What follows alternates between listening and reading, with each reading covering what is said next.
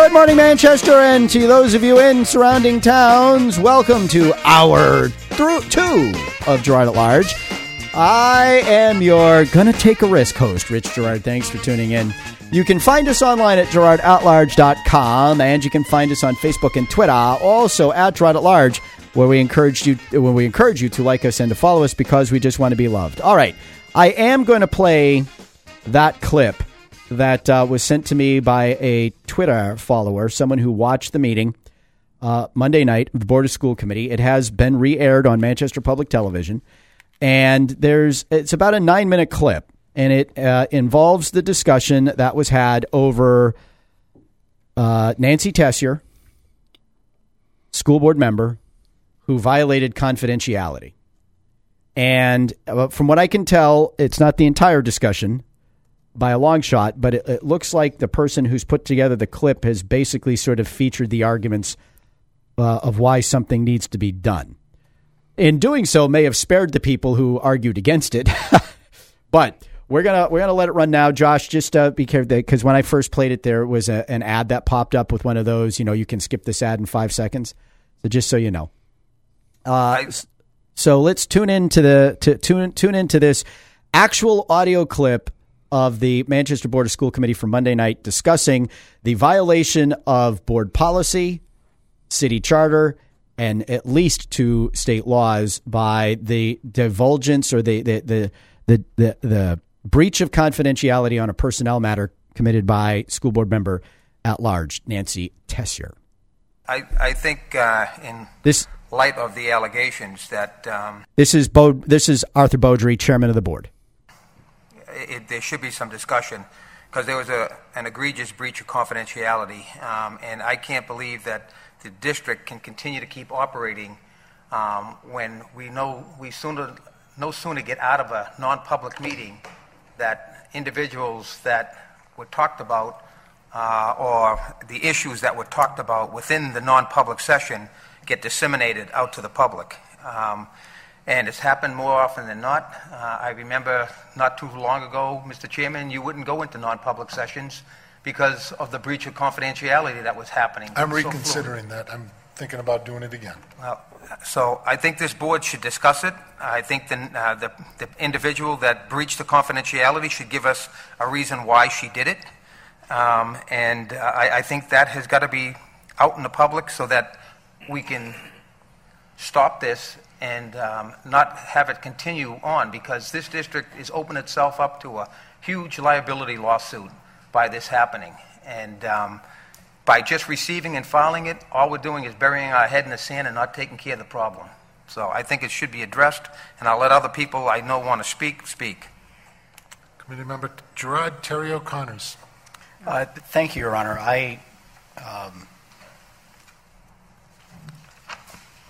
I had thought the Vice Chair was going to give an explanation of what's before us so that the discussion can be put into context, but I guess since I have the floor now, I'll do that. And I honestly don't see any reason to tap dance around this. The reason why this is on the agenda, apparently, is following our last non-public session, my colleague at large sent an email to the entire board as well as members of the staff that were discussed in that non-public session, and shared her thoughts and opinions, characterizations, whatever it is you want to call it, in a manner that, because it went to people who were not on the board, and because it made representations about the discussion, primarily of that of the superintendent, this action this item came to the agenda. And I don't know, frankly, how we continue to run a district with a superintendent who doesn't feel he can come and talk to us in non-public session without it being out either in an email or phone calls before the doors to City Hall are even locked. The representations there, which we can't get into, and I think, don't we need to make a motion at some point to add the email to the non-public minutes so that they are sealed along with the minutes? Violated the city charter.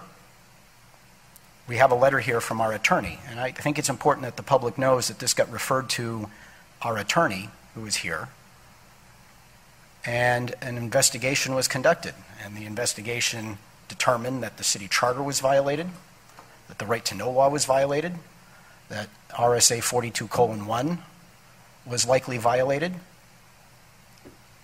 And as a result, there is jeopardy, both legally to the district. The superintendent's contract, in my opinion, was violated, among other items. And there is liability to the district.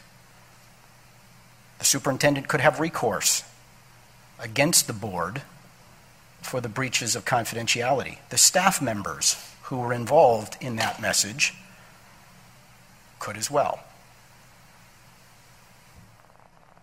The attorney went so far in his letter as to say that under RSA 42:1, the board member could be removed from office for this. And I only bring that up to underscore the seriousness with which the law takes aim at these violations. And so is it just a matter of violating the charter when you disclose confidential information? Or is it also a matter when you do it in such a way as you potentially interfere with the personnel decisions that the superintendent needs to make? I don't think that this thing can be left alone. I don't think it should be received and filed. I wouldn't go so far as to say that the board should initiate whatever needs to be initiated to bring it to court to determine whether or not the breach was egregious enough to warrant removal. But if this board is going to continue to violate those confidences, then we need to understand that it's only because the board hasn't taken action to correct it. And there have been, as the vice chairman pointed out, multiple offenses here that have been violations of the charter, confidentiality, and other things. And this is not anything to do with personalities. I've known committee member Tessier for many years, and I have always held her in the utmost esteem. But at some point, enough has got to be enough. And we can't continue to conduct ourselves as individual members of the board in a way that continues to undermine the ability of the administration in this district to do the work that we task it with doing. And if the superintendent can't come into a non-public session and have candid and frank discussions with this board about the things that need to change in the district's administration, things which we have authority over, then I'll tell you, his professional reputation's at risk, his ability to manage the district's at risk, and I wouldn't want to be on the receiving end of that lawsuit. So I hope that this is not received and filed, because if it is, it'll be permission for anybody at this board, unless, of course, they happen to be personally disfavored by certain members. It'll be a blank check for members of this board to violate the charter, the state law, and everything else as they see fit to further whatever ends they have on their own. Really, folks, when are we going to say that integrity of the process matters?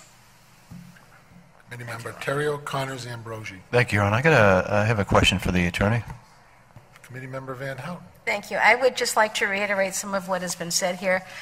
Mistakes happen. Mistakes have been made. The integrity of the individual at question is unquestionable. I don't believe that there was any malice, any due intent, and I would like us to consider that as we make our votes. Thank you. Motion is before us to Member Beaudry, and then we're going to take a vote. Thank you. With that being said, I would like to ask the individual that made the breach on why she did it and what her train of thought was. We haven't heard from her yet, and here we are talking about her this evening, but we haven't heard anything from her. So I would like to hear why you did what you did and what the intent of that was. I have no comment. Okay, we have a motion before us. Roll call, please. Roll call's been requested. That's Van Houten asking for the roll call. The motion is to receive and file. She made the motion to receive Committee member and file. Van Houten? Yes. Committee member Ambrosi? Yes. Committee member Langton? No. Committee member Georges? Yes. Committee member Want? Yes. Committee member Freeman? No. Committee member Bergeron? Yes. Committee member Tessier? Yes. Committee member Gerard? No. Committee Member Terrio? No. Committee Member Connors? Yes. Committee Member Beaudry? No. Committee Member Avard? Yes. Committee Member DeRocher? Yes. Mayor Gatsis? No. Parliamentary Motion inquiry, passes. Mr. Chairman, can somebody vote, I don't know how the charter works, but can somebody vote on an article that's pertaining to them? The motion was receive and file. Committee Member Connors. Thank you. I would like to move that we add the email to the non-public information from that evening. Second by Committee Member Terrio. All in favor? Aye. Opposed? Motion carries. Number 10, consent agenda. Would anyone like to remove anything from the consent agenda?